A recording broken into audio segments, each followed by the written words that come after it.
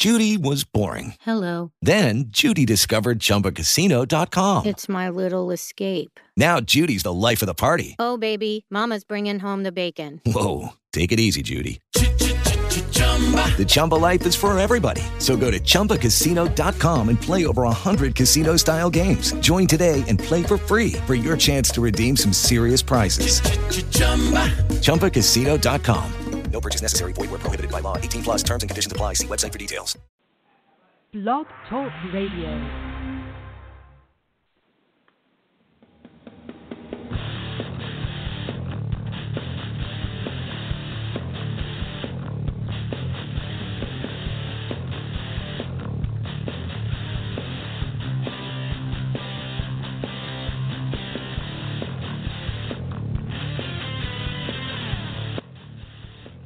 All right, welcome everybody. You are listening live to the Red Zone Sports Report.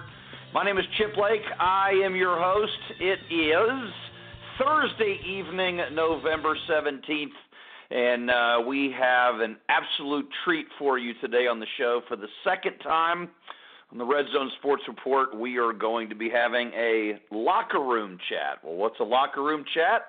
Let's talk about it a little bit. We've had on the show before former Atlanta Falcons and North Carolina Tar Heel linebacker Buddy Curry.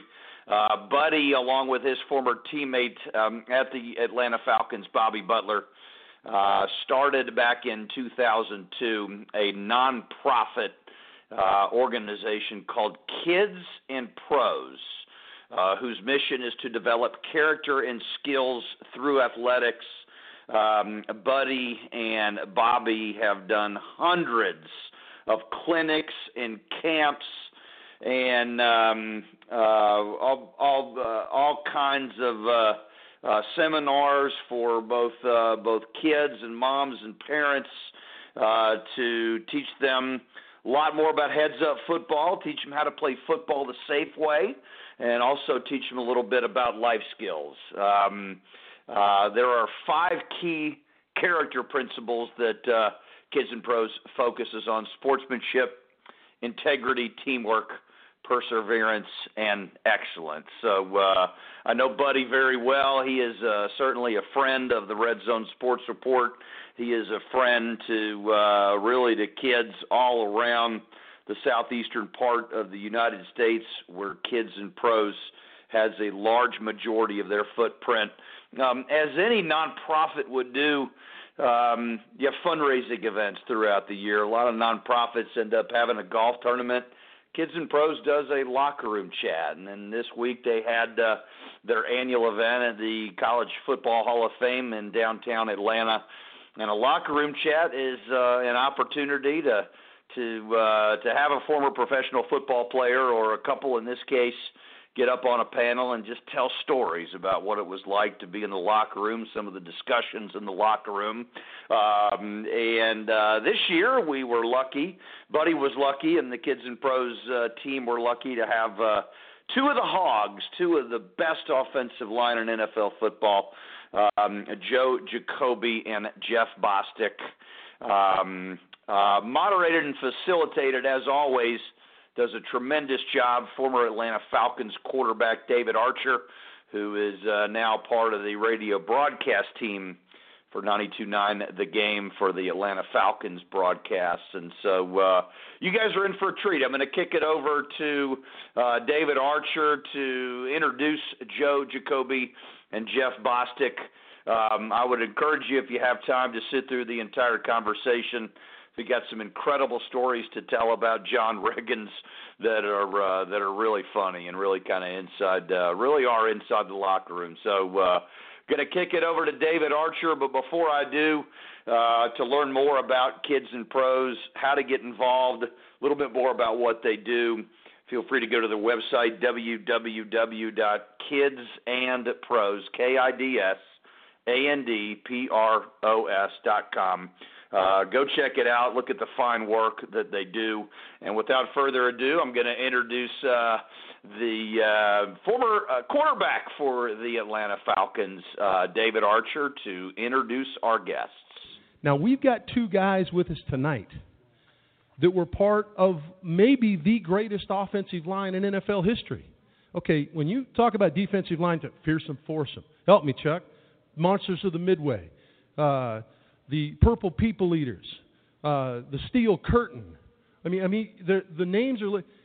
You think about offensive line, you go, maybe the Electric Company when Buffalo been Buffalo?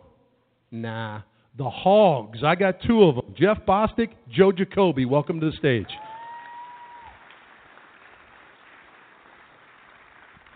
Now these guys are working their way up there. I'm going to give you some of the particulars of these two guys.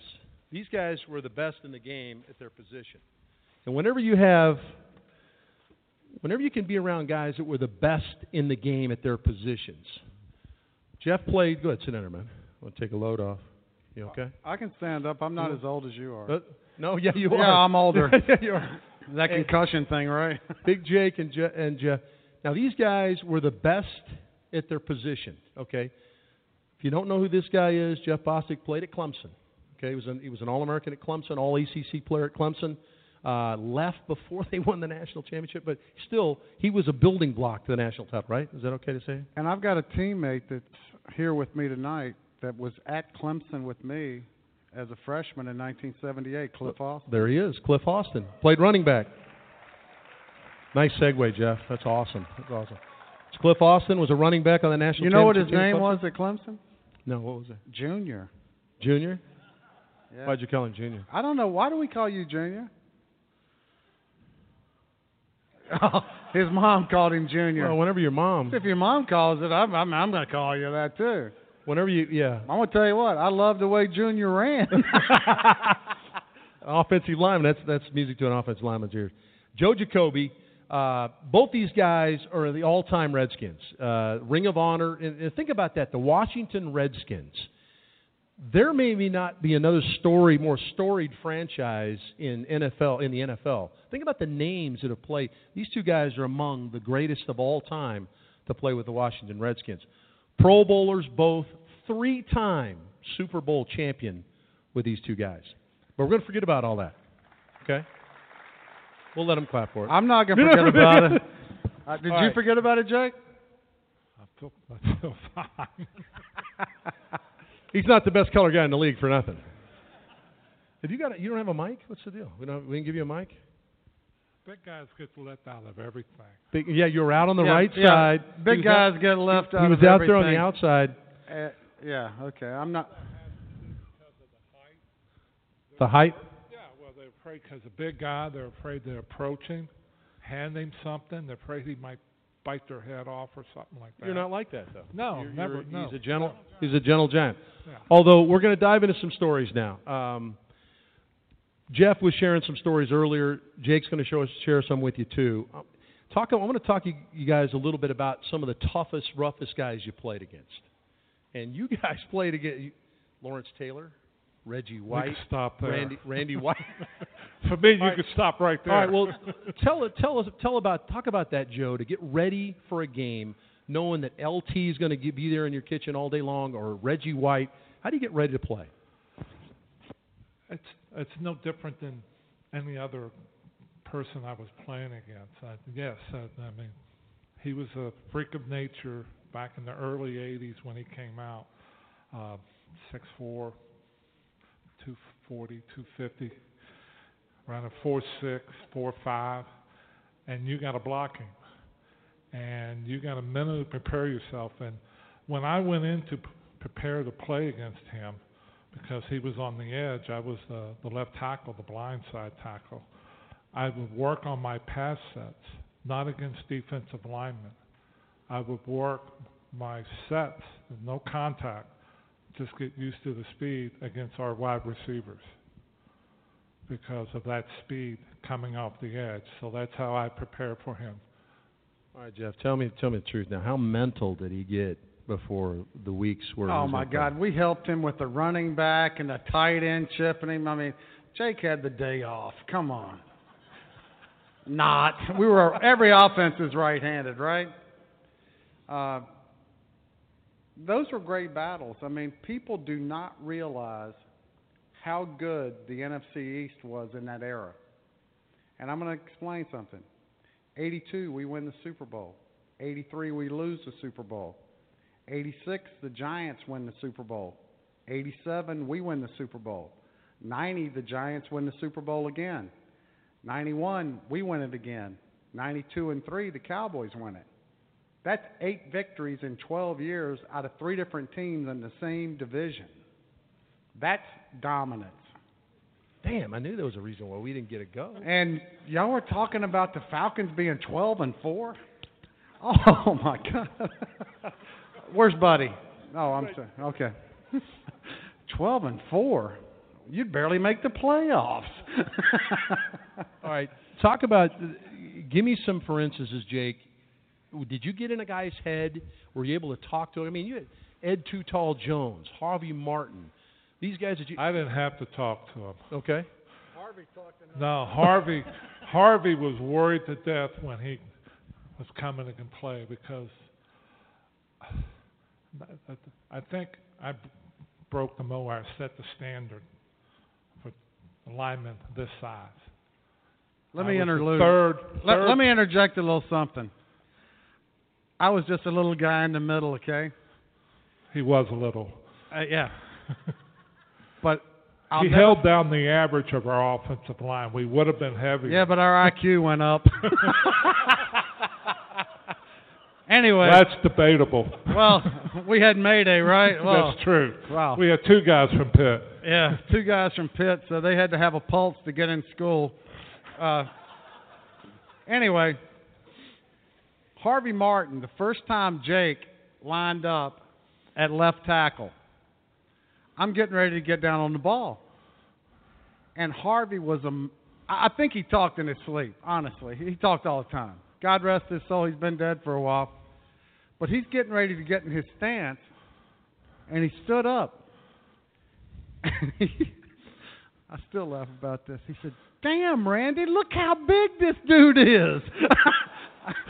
I'm sitting there laughing over the ball. I still get tickled about it now. All right. Obviously, moments for you guys. I mean, Super Bowls.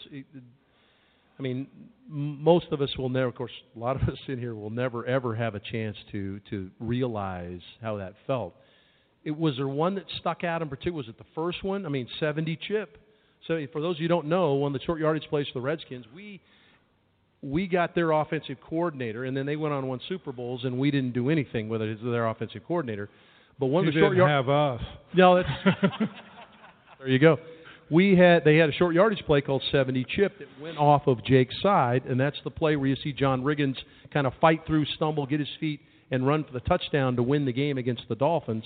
Talk about, is there a memorable moment, Jake? Well, when we look at it, I mean, Jeff and I have been very blessed and fortunate. We played in 4 Super Bowls. And as Dave and Buddy can attest, Jeff played 14 years, so I played 13. And you may have the same guys.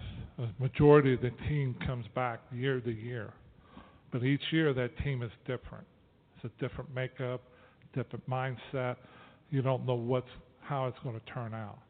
So each one, for me personally, are very special. There's different moments from each one of those games I remember. I know the first Super Bowl for me, Super Bowl 17, is very special in my heart because we won that on my mom's birthday. And my mom had passed away the year before, my rookie year in camp. So that holds a special meaning for me. And I would say the second one, well, they're all special, but really, I think I remember the last Super Bowl we played. It's up in Minneapolis, and we just won the game.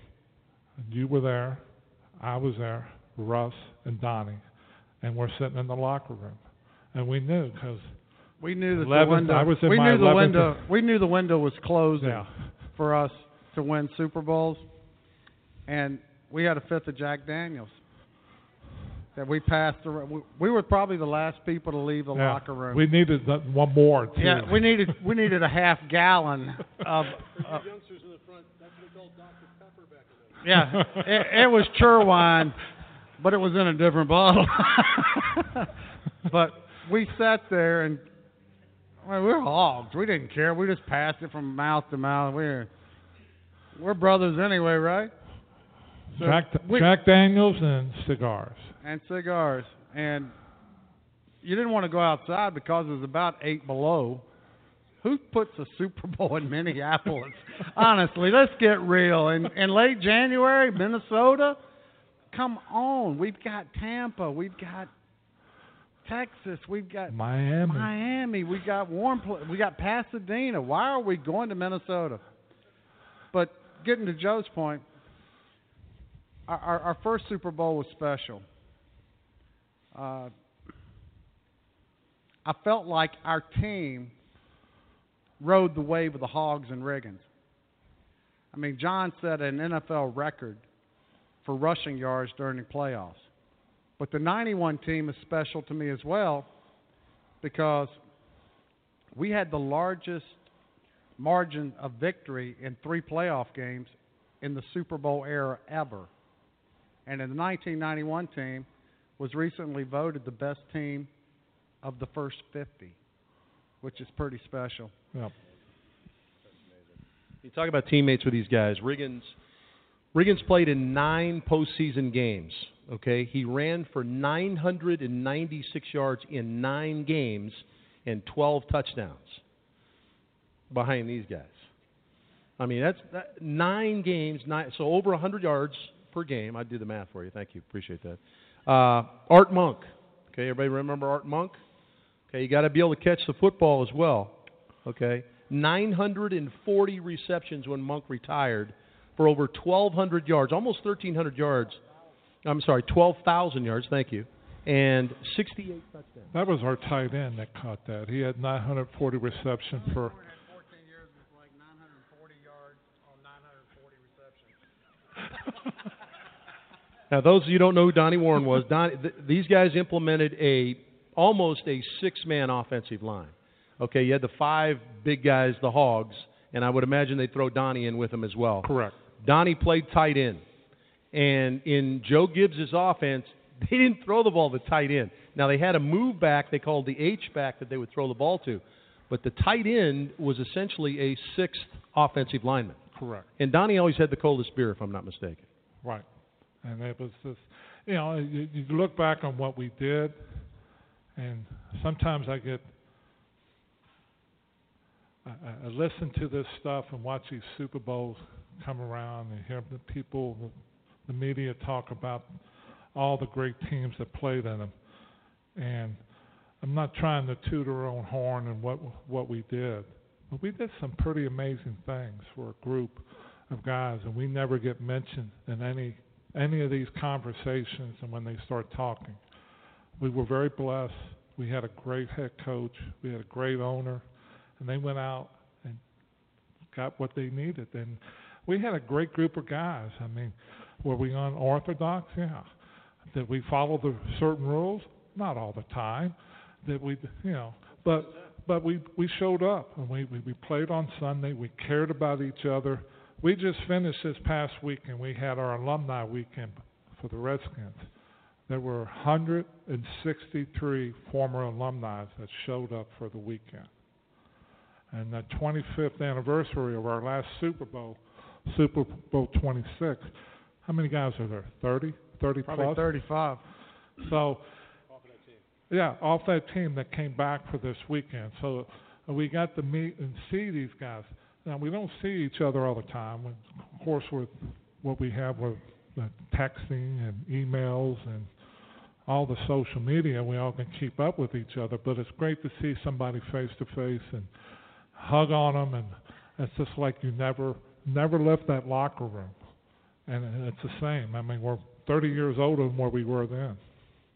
Okay, I mentioned the nickname the Hogs, and where's something like that born? We've got the guy that can tell you. How do you get the Hogs? Just look. No, I'm very sleek right now. Back when I was 280, it didn't look like it didn't fit. Really, it was our left guard. It was our left guard, Russ Grimm. Bugle looked at Grimm and he went, "Come on, you Hogs, let's get down in." Well, he might have been looking at me, but I didn't give a shit. And we went. That's how it started. It started on a whim. And, you know, Joe Bugle was a great teacher of young linemen. And, you know, we needed a rallying point because I'm undrafted. How does Joe Jacoby go through 12 rounds of the draft this big and not get drafted? Help me. I'm lost. I know I can get looked over, but him? Really? You need a cab to get around him. And, you know, we needed a rallying call. And Buggs called us the Hogs. And then maybe a week later he comes out and he's got these T-shirts with this nasty-looking hog and the Redskin emblem on it. And we won a Super Bowl that year, okay? Yeah, but we had to wear it every... We had to wear them at the meeting every Thursday or get fined $5. Now, Buggs $5 was a lot back then. I got a chance to be in Washington for a... You guys sit down there. Take a load off. I want to sit down. I'm getting tired. I got a chance to be in Washington in '88. After you guys won the Super Bowl, I guess. That worked out nicely for me. But I got a chance to meet Joe Bugle, and he was the O-line coach. Now, Buggs was a really mild-mannered guy, very, very quiet, very mild-mannered. You weren't in our meeting. No. I sure you were in Washington? I kid. Joe Bugle, we're playing the Cowboys in Dallas, and at the time I was on that team. We had a guy named Kelvin Bryant that could run the football, catch it, run it from North Carolina. He got out of the backfield. Threw him the football. Mark Rippon threw him the ball in the right flat. He got up the sideline, and just as he was stepping into the white, so his foot's on the white, foot off the ground in the green, Eugene Lockhart, the middle linebacker for Dallas, comes in and unlocks him out of bounds. Just completely rips him in half out of bounds. And they both slide across where they're sliding out. They're about 6 yards out of bounds. And so I'm standing there, right? I'm standing there looking. All of a sudden, I get thrown out of the way. And Joe Bugle comes on and he goes, "You dirty son of a bitch, you dirty." That's the way he was, man. And that's the way he coached these guys. He would have gone in and played. There's plenty of stories we could tell you about Joe Bugle. The one that comes to my mind hearing that. So the three of us are in there, Jeff, myself, and Russ. So we had I can't remember who we're playing. I just remember the play was bad. There was a sack. And we're all running off the field, the three of us. And we see Buggs. He's not on the sideline anymore. He's to the numbers. And we all take different directions. And he gets Russ.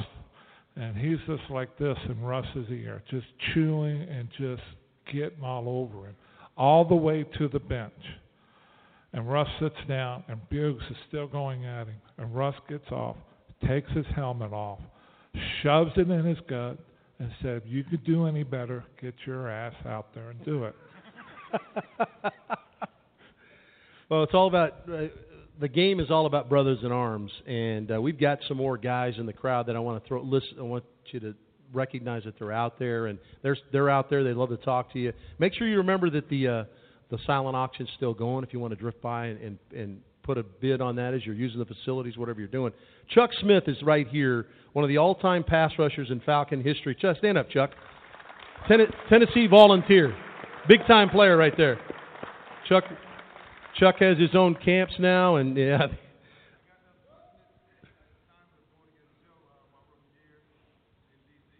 Tell that story, Chuck.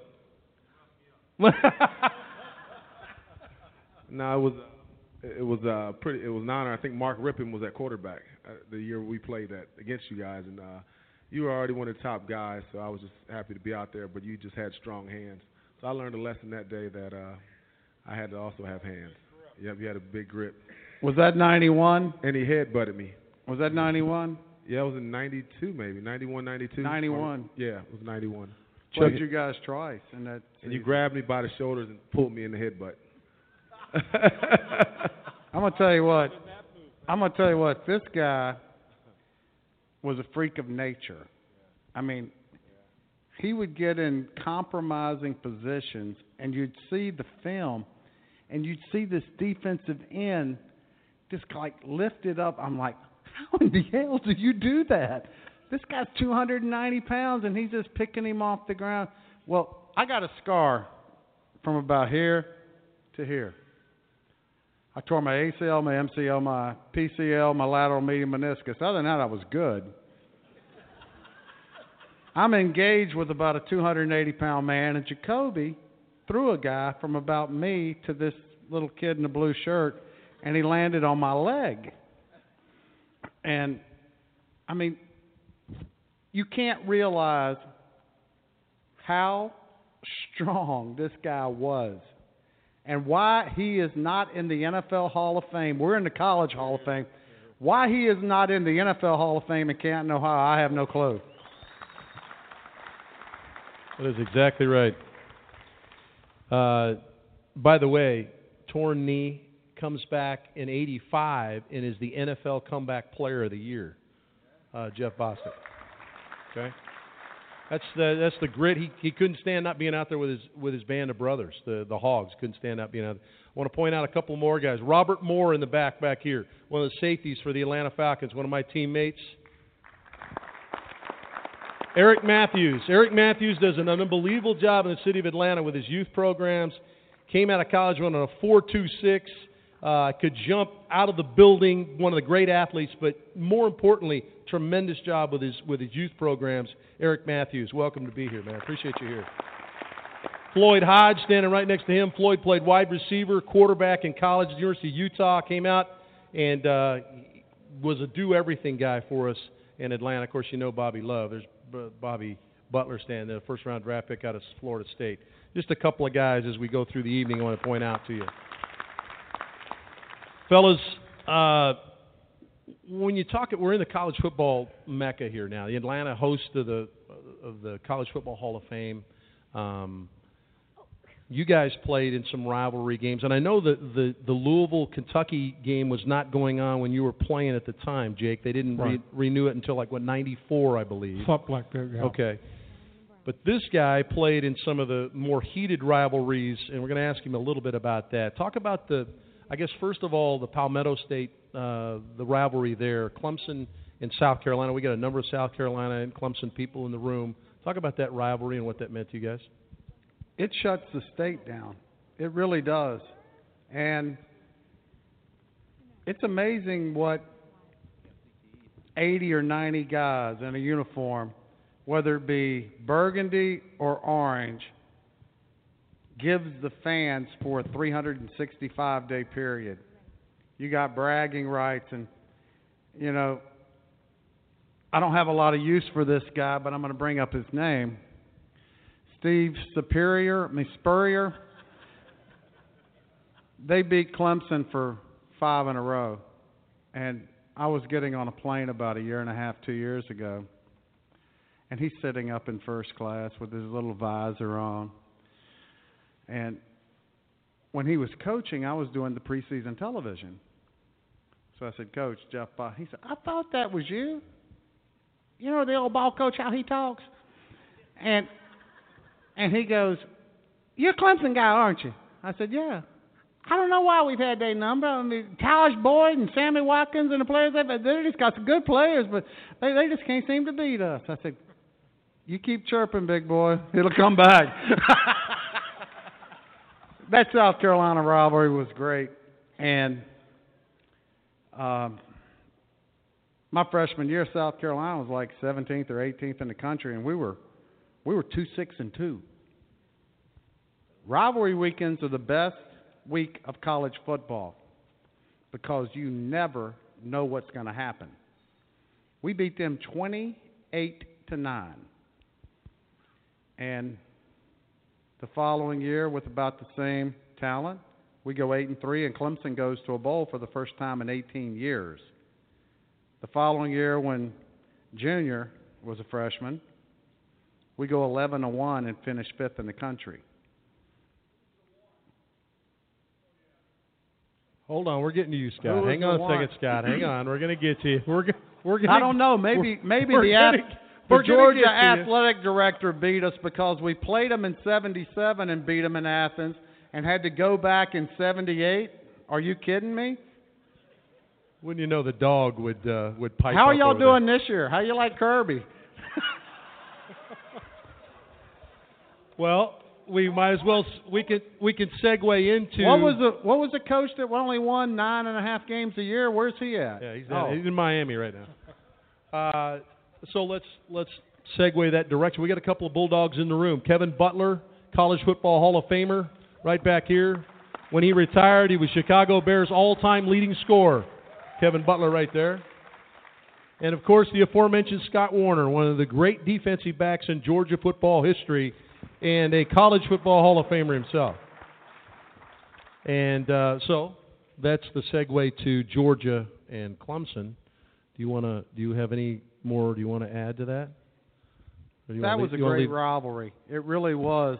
It was a 60, 70 mile differential. But, you know, for those schools to be that close, and we used to play every year. I mean, we played them all 4 years I was at Clemson. And it was 2-2. And Georgia, you needed to pack a sack lunch. And I'm sure Georgia will tell you if they came to Clemson, you better pack a sack lunch too. It was a knockdown, drag-out. Great statistic. Georgia and the University of South Carolina, I hate saying that. It doesn't even flow off my mouth well. They had 2 Heisman Trophy winners back-to-back. One, George Rogers, and Herschel something. What was his name? Walker, okay. They played a combined 7 games against Clemson. They had no touchdowns in 7 games. How competitive was that game? I mean, it was tough. Pretty good stat. Yeah, it's a real good stat. By the way, he mentioned George Rogers, and we should mention George. Corey Bridges is with us, too, wide receiver from South Carolina. Say hello to Corey. He was part of that rivalry as well, played wide receiver in that rivalry. Appreciate you, Corey, for being here. George Rogers wanted to be with us tonight. George is having a few medical issues. I mean, if you've been around George, he would love this evening because his smile is as big as the building. So I think we owe it to George to make sure we smile and have a good time tonight because he certainly wanted to be here with us tonight. And hopefully next year we can get George down here with that big smile and have him be a part of this thing as well. Jake, SEC, you didn't play Louisville. Was there a team or a moment that stood out for you? I was wondering when we're going to start talking about Louisville. I know they've just recently come onto the football scene here over the last probably, 15 years, 20 years maybe. What was the old Metro division? What were you guys in back in those days? Back in the 70s and 80s was the Missouri Valley. Missouri Valley, okay. Missouri Valley Conference, and we played the big teams of Drake. I don't think they even exist anymore. No, they're still there. They're in Des Moines, Iowa. Drake. There's no wonder you didn't get drafted. That's one of the reasons, yes. But some pretty good players on that team with you, though, weren't there? You know, there were some teams. We were that team that early in the year. So that we played the game where we got the money. Yeah. So we played the Florida States and the Alabamas and stuff like that. So I've been on those games where you lose 52-0 and stuff like that. I remember, where's Bobby at? We played down at Florida State my senior year. I was the only senior on the offensive line. I think we had 5 seniors that year. And we're down there playing down there in Florida State. And that the chief, whatever you call him, rides on that horse. And he throws that spear and that arrow with flames right there at our bench. And we had nothing but sophomores and freshmen on the team. And their eyes went like that. I said, that was a long night. That was a real long night. So I have been on the other end of the stick of that. So, you know, somebody, I was thinking this out there before we came up here, and somebody said to me, what was the first game you saw in the NFL? It's when I stepped on the field to play the preseason game. That was the first game you ever saw? The first game I ever saw. Wow. The first game I ever played. Unbelievable. Yeah. First... So, I mean, it's kind of, you think about these things. Sure. So it was a unique ride, how I ended up where I ended up. But Louisville has emerged. They're playing very well this year. What they got there and what the athletic director there, Tom Jurek, has done a remarkable job, just not with football, but all the athletic programs down there. Every time you turn them, they just built a $25 million plus baseball stadium. They got a $5 million plus field hockey stadium. Basketball arena is unbelievable. The Oh, Young yeah, Center's phenomenal. Basketball. So the program's done well. They do a great job down there. And it's all part of that. Is that the Jacoby money? Is that the Joe Jacoby money? No. No money. You got to remember, we played in the 80s, not the 2000s. Didn't make any money. Yeah. These guys today, they go, man, we play in a salary cap. I said, you have no clue. You have none. 19. Sure. I'm gonna ask a question. I want to see a couple hands, and the first one I see, my rookie year was 1980. What was my salary? Raise a hand if you think you can guess it. Right back here. How much? 32 is a great answer. I made $35,000. I told people I made more than that at Clemson. Well, the reason that guy knew how to answer that.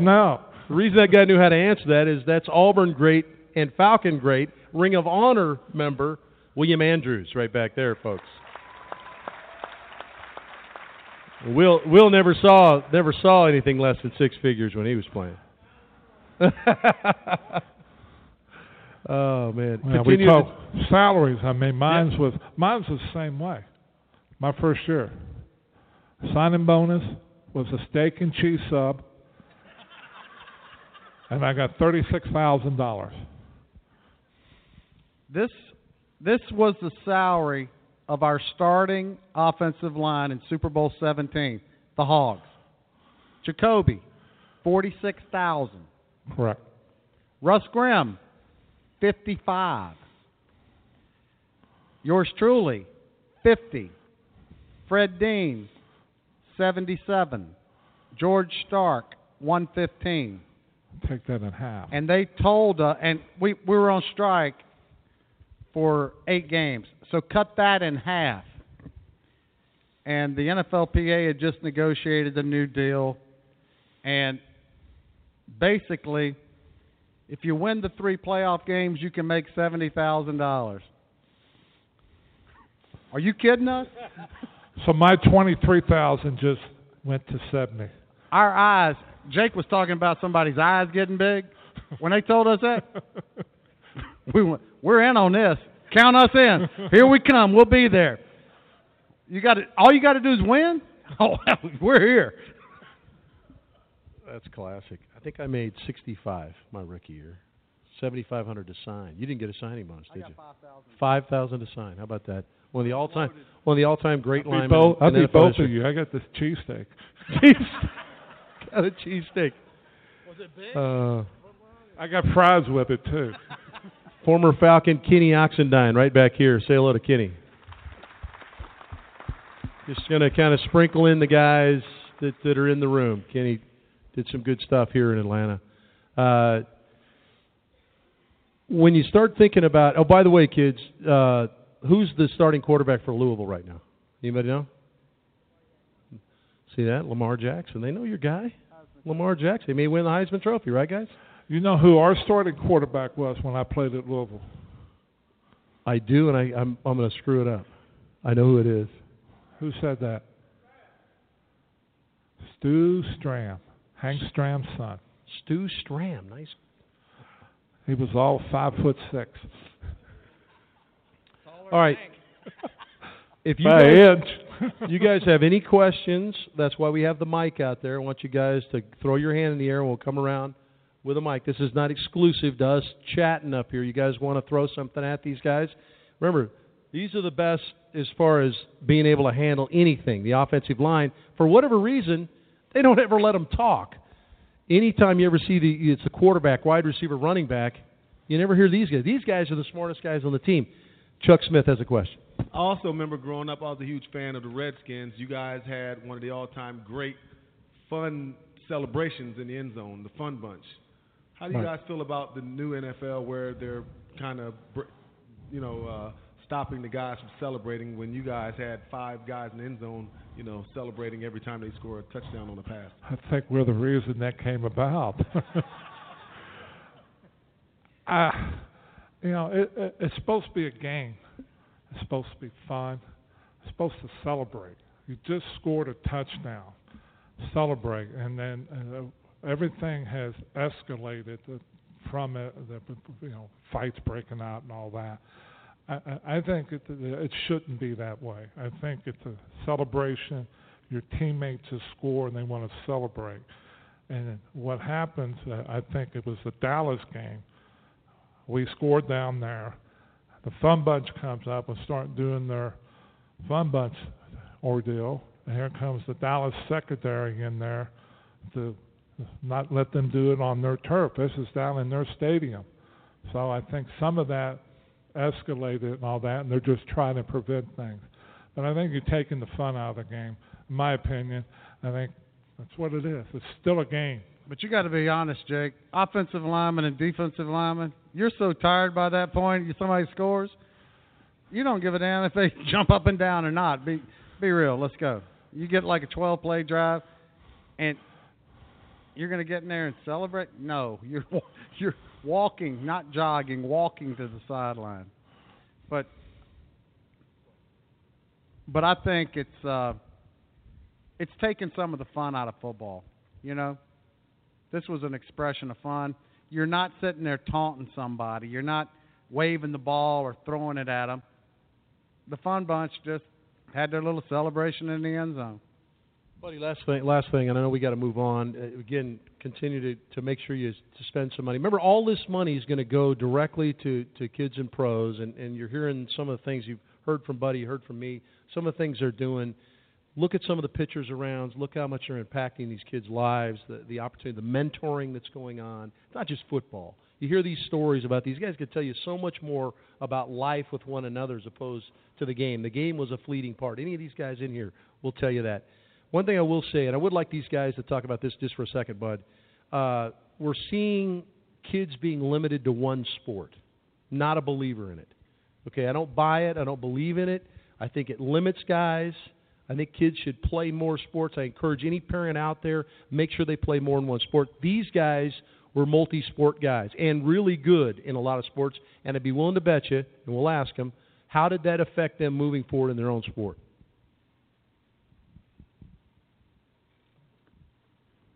Well, when I was in high school, I was a 3-sport guy. I played baseball, wrestled, and played football. There were 3 paths in my mind that were going to allow me to go to college. First, wrestling. I was 188 pounds as a senior, 188, state champion. Second, baseball. I batted .421 my senior year, hit 8 home runs, and had like 50 RBIs. Not that he remembers it. The last thing was football. He was reciting that all the way down. Yeah, I had to. Wikipedia, it was called Oldipedia. But I was telling one of the reporters that were interviewing me earlier, the only person that limits what we can achieve is us, but I would not limit my child to playing one sport. You're going to kind of get targeted, and you see some kids that have tremendous growth spurts, or you see kids that it clicks in. They understand the sport that they like. Or they see another one that, they can excel at. And don't limit yourself and say, I'm going to the NFL. Pal, you're 5'6", you're 150 pounds. You're not going to the NFL. Okay? Find your niche. And I was fortunate enough 2 years ago to get inducted to the North Carolina Sports Hall of Fame. And this guy came up behind me and taps me on the shoulder. His name was Bill Lamb. He was a wrestling coach at the University of North Carolina. He said, I was this close to having you. I said, no, you were that close to having me. I was so close to going to college to wrestle. But he said, you made the right choice. I agree with Dave here. And Jeff, enjoy your youth. Find out, like Jeff says, what you're good at. It may not be sports, but don't limit yourself. I played football and basketball. Baseball, no, I wasn't 421, didn't have that. They asked me to go out for track and field to throw the shot. Track coach says, come on out, you don't have to run. So I went out the first day. He goes, all right, everybody go. Take off running. I said, wait a minute, I'm just throwing the shot in the disc. He goes, no, everybody run. I said, no, I had enough running because with football and basketball and all that, I think it improves the whole athlete, your skill sets, by playing the multiple sports. You don't limit yourself to the one sport where you concentrate on that one area. Basketball helps you with your agility, and baseball and wrestling is great for football. They all intermix. So enjoy it. Do not listen to these guys that you need to play one sport. Please, enjoy your youth, enjoy your high school, play them all. This is a couple guys that have 5 daughters. All right, my last story. We had fleeting moments. Oh, you still got 10 minutes? Okay, well, then I can get these guys to tell a story. Here's my last one, and I'll let these guys tell some stories. Playing the Philadelphia Eagles. And some of the guys, Philadelphia Eagles, some of the guys remember this. We're 4-0. The city's flying. They're digging us because they hated us before. So now they're digging us. We're 4-0. HBO Inside the NFL came to town. Buddy and I were on the show. We were living large. This is something these guys did every week, but it was fleeting for us. So here come the Eagles. They're undefeated. Buddy Ryan had just gone from the defensive coordinator of the Chicago Bears to the head coach of the Philadelphia Eagles, and they're coming in with their famed 46 defense. Okay, and they've got a cast of characters that weren't quite as good as the Bear characters, but pretty good when you talk about Reggie White and some of the guys that were on that team. So I get out of the pocket early in the game, run to the sideline, and you knew that they wanted to make it physical. I get out of bounds, and I'm a good 2 steps out of bounds. Andre Waters, God rest his soul, Andre Waters chops my knee out from underneath me. I get up, it's a bench-clearing brawl. Scott Case comes flying over the top and jacks him in the side of the head. They separate us. Well, I knew what was going on. I walk to I leave the pile. I'm headed towards the Philly sideline. I walk over. I kick my helmet up, and I go, buddy, you dirty, rotten SOB, I know you sent him after me. And he's kind of trying to hear me, and he kicks his headset down. And get back in the huddle, punk. We're coming again. They sacked me 8 times that day. It didn't work out for me. Buddy just asked, how many people have heard of John Riggins? Yeah, okay. He said, tell a couple Riggins stories. My first year. Don't include Sandra Day O'Connor, please. Thank you. I walk into the Redskin meeting room, and there was a petition about a third of the room, but they opened it all up for the general meeting. So there was one door on the right, another one, and I looked into the room. I'm a rookie. I'm just glad to get a seat. So I walked down to this desk on the very end of the back and almost sat down, and the veterans go, whoa, whoa, whoa, you can't sit there. That's Riggins' seat. That's the year he took the sabbatical. He took the year off. I said, well, he's not here. He said, you don't sit in somebody's chair. So I learned possession, as all the NFL guys know. Once you touch it, it's yours till you leave. And, well, Riggo comes back the next year and was there for like the next 5 or 6 years. But we had a Monday night game in San Diego.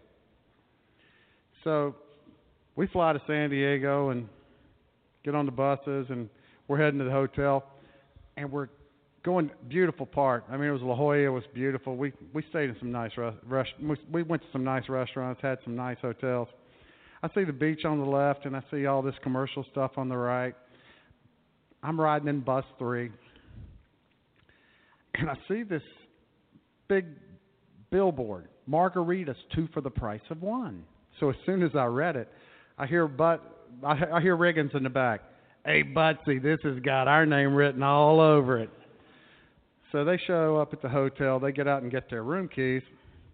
Now, Dave Butts is about 6'6", 315 pounds, basically a Coke machine with a head, okay, with a big head. His head's huge. He had the biggest helmet I've ever seen.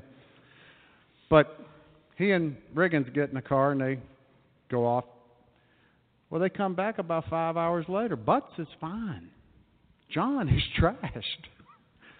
So we walked him into the meeting room and sat him down in the very back. I said, just stay there. Don't move. So Dan Henning puts the 16 millimeter. It's going back and forth. You kids aren't old enough to know what 16 millimeter. We had cassette tapes. You know what those are? I didn't think so. Before that. So we get about 5 or 10 minutes into the meeting, and the film's running, and I hear these chairs banging around in the back. Well, John has gone and got 2 more chairs. He didn't want to sit there. He wanted to lay there. So I'd watched this film like 2 or 3 times this week, so I said, I know when it's getting toward the end, and I'll go wake him up. So Jake is sitting right in front of me. Russ is sitting. He had a black cowboy hat. I'll never forget it. So we spend another 5 or 6 minutes of film study, and you hear this,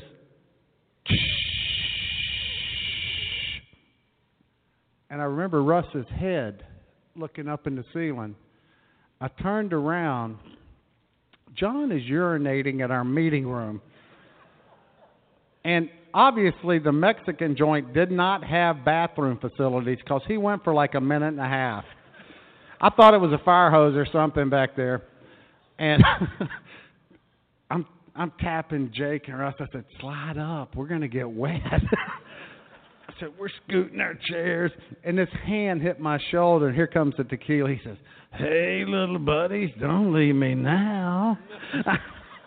I'm thinking to myself, Self, we don't need this. I'm only 5. I'd love to get my pension before I got cut. But the dude was unbelievable. I mean, he could go out. He could go out and run the street, and he'd show up the next day for the game. Amazing. Well, I won't get those type of stories, but on the playing field, John was a beast. I mean, really a beast. And I remember we were playing the NFC Championship game, Cowboys. So we're in the huddle, and it's 4th and 1. And we need to pick up this first down. And then, so we in the huddle, and Theismann calls the play. Russ looks over, just like this. Riggins is across from me in the huddle. And Theismann's over here. So Russ yells at John. He goes, hit me right between the numbers. So Russ's number is 6 and 8. So we go up, the ball, the cadence going through the cadence, snap. And we all come off, and you can hear all the bodies, hitting each other, and you can hear Russ air just come out of his lungs. And then we're laying down on the ground. I'm laying on the side, and I can see the pile back this way. And Riggins is on top of Russ, the face mask to face mask. And all John said was to Russ, bullseye. Hit him right between the 6 and 8. We picked up the first down, but I don't think Russ never told him to hit him between the numbers again. You didn't want that big boy running up your back. People don't realize he was about 245 or 50 pounds. John Riggins was a big man. Ooh. And I'm going to tell you, we caught him at a latter stage. Another quick fact about John Riggins. He is the only running back in NFL history that gained more yards in his 30s than his 20s. But I got one more Rigo story. We lost to the Eagles at one time, and Gibbs came in, and we didn't lose to them very often. I mean, we kicked their ass a lot. And it seemed like the Giants had our number for a while. The NFC East was crazy. But Gibbs had these goals, offensive goals, and it'd be like 6 of those, and defensive goals and special teams. Well, Joe broke the overhead projector. Well, John, I don't think he went home that night. And he showed up in the meeting, and there was a brown bag with what appeared to be a bit of liquor in it beside his desk. And I went, "Big boy, you didn't go home, did you?" He says, "Nah." So Gibbs goes over the reminders, and he breaks the overhead projector. Then he wants it to work again. Okay, Coach, you're not that smart. Riggins raises his hand when Joe says, let's split up and watch the film and get better. And I see John raising his hand. I was like, oh, no. He said, "Joe, I was wondering if I could say something." What's Joe Gibbs going to say to Riggins? Come on. He said, "Sure." He said, "I've had a few cocktails, and I expect to be fine." He says, "But I'm going to tell you, this is the best head coach you're ever going to play for." He said, "Trust me, boys, I've been around the block." He said, "I'm going to challenge everybody in this room to work as hard as this running back does to get ready for next week's opponent." He said, "Joe, I expect you to find me because I'm going home." And he walked out of the meeting. One other, I'll finish up. You got one? John. You got one? I got one. Okay. So John had the ritual. You saw him, I don't know, playing the game. He always sucked on the oxygen after every snap. A lot of people don't realize what he did before the game. So John, who enjoyed his entertainment, his fun off the field, would come in on Sundays or whenever we played and to get ready for the game. Usually he's feeling the effects of the night before. So John would go back in the training room with the doctors. John would get a shot of B12, and the other thing he would get was an enema. John, the B12 would dry him up, and the enema would clean him out. And that he did that every game. That's a lot more information than we need. Good description, though, Jake. That was pretty good. good. But the oxygen was also helping with sure the after effects during the game. So, everybody can criticize of what he did and how he handled himself and all that. I will tell you one thing. I know who to count on when we lined up on Sunday, because I wasn't going to get in his way. And I knew we had a little opening hole for him. He was going to pick up the first down, or he was running over somebody. He's got a gold jacket for a reason, one of the Hall of Famers. As we continue to talk about teammates that are in the room, I want to mention another one of mine, Lynn Kane, standing right over here, one of the all-time great Falcon running backs. Won a national championship at USC. Floyd, you had something? Hey, my name is Floyd Hodge. I just wanted to share a little story. You know, and all these guys can attest to this. That when you guys, when we play ball, you know, we meet certain people on the field. Like he comes from Louisville, he comes from Clemson. But the time that you meet these guys, it's a long lifetime relationship that you have. I got guys that I went to elementary with. I don't even have the kind of relationship with them that I have with these guys that I play with, and it's a long time to be involved with someone and just have that good love and that feeling of just being side by side in the trenches with guys. So that's one of the special things about playing this game, is that you meet guys that you have a relationship for a long time. The one thing that I want to say is that some of my fondest memory is not on the field, not what we did on the field. It's always something that you get to do off the field, that you get to learn something about that person. You get to really know their personality. On the field, you know what they can do on the field. But there's a time that I used to always bring these rookies to my room, and I'll do this little trick on them. You know, I lay out a whole line of cards, and I'll flip I'll let them flip the card over. I get on the phone, make a phone call, and that person on the other end, all they do is say, "Hey, your card is a whatever it is they pull." And so every time we would do it, and this person was spot on. He would get that card right every single time. And I just want to tell that person that every time they were little rookies, I didn't make a whole lot of money. So every time they would come over and do it, they would just jump up and down when that person on the other end it would say, "Your card is a jack of diamonds." But I would charge them, $20, and they would lose. So that person on the other end, I just want to tell you, Dave. I'm sorry, I was the guy on the other end of the line. Yeah. You remember that? We made a lot of beer money for that. Yes, we did. That was a lot of fun. Floyd, we call Floyd the Wizard. He was the wizard. Yeah, that was the wizard. That was the name of the trick. I said, "Let me call the wizard for you. He's gonna tell you what your card is." And then flip that card. No, that's great. He's exactly right. We that's what you did to rookies, and there were a lot of times when we had things that we played. The hazing thing has kind of gone out now. Guys got a little bit overboard with it and all that kind of stuff, but we had a lot of fun. Really the moral of the story that Floyd's trying to tell you, and what these two guys have been talking about, is the brotherhood. And I'm talking to the young kids up here. You get a chance to play this game. It's really fun to be able to go and play together, and all the things you do, riding the bus together, seeing each other in the hallways at school together, all those type of things. But you just heard it from two guys that were, and I said it from the beginning, two of the best that played their position. Okay, got to kind of think about that for a second now. Think about all the years of NFL football. These are two of the best that played the game at their position. Great pleasure to share the stage with these two guys. Appreciate it. Thank you. Wasn't that great? And here's, just to reiterate what was just said, is that these guys love each other. They had a chance to play at the highest level for a lot of years, won Super Bowls, and they love each other.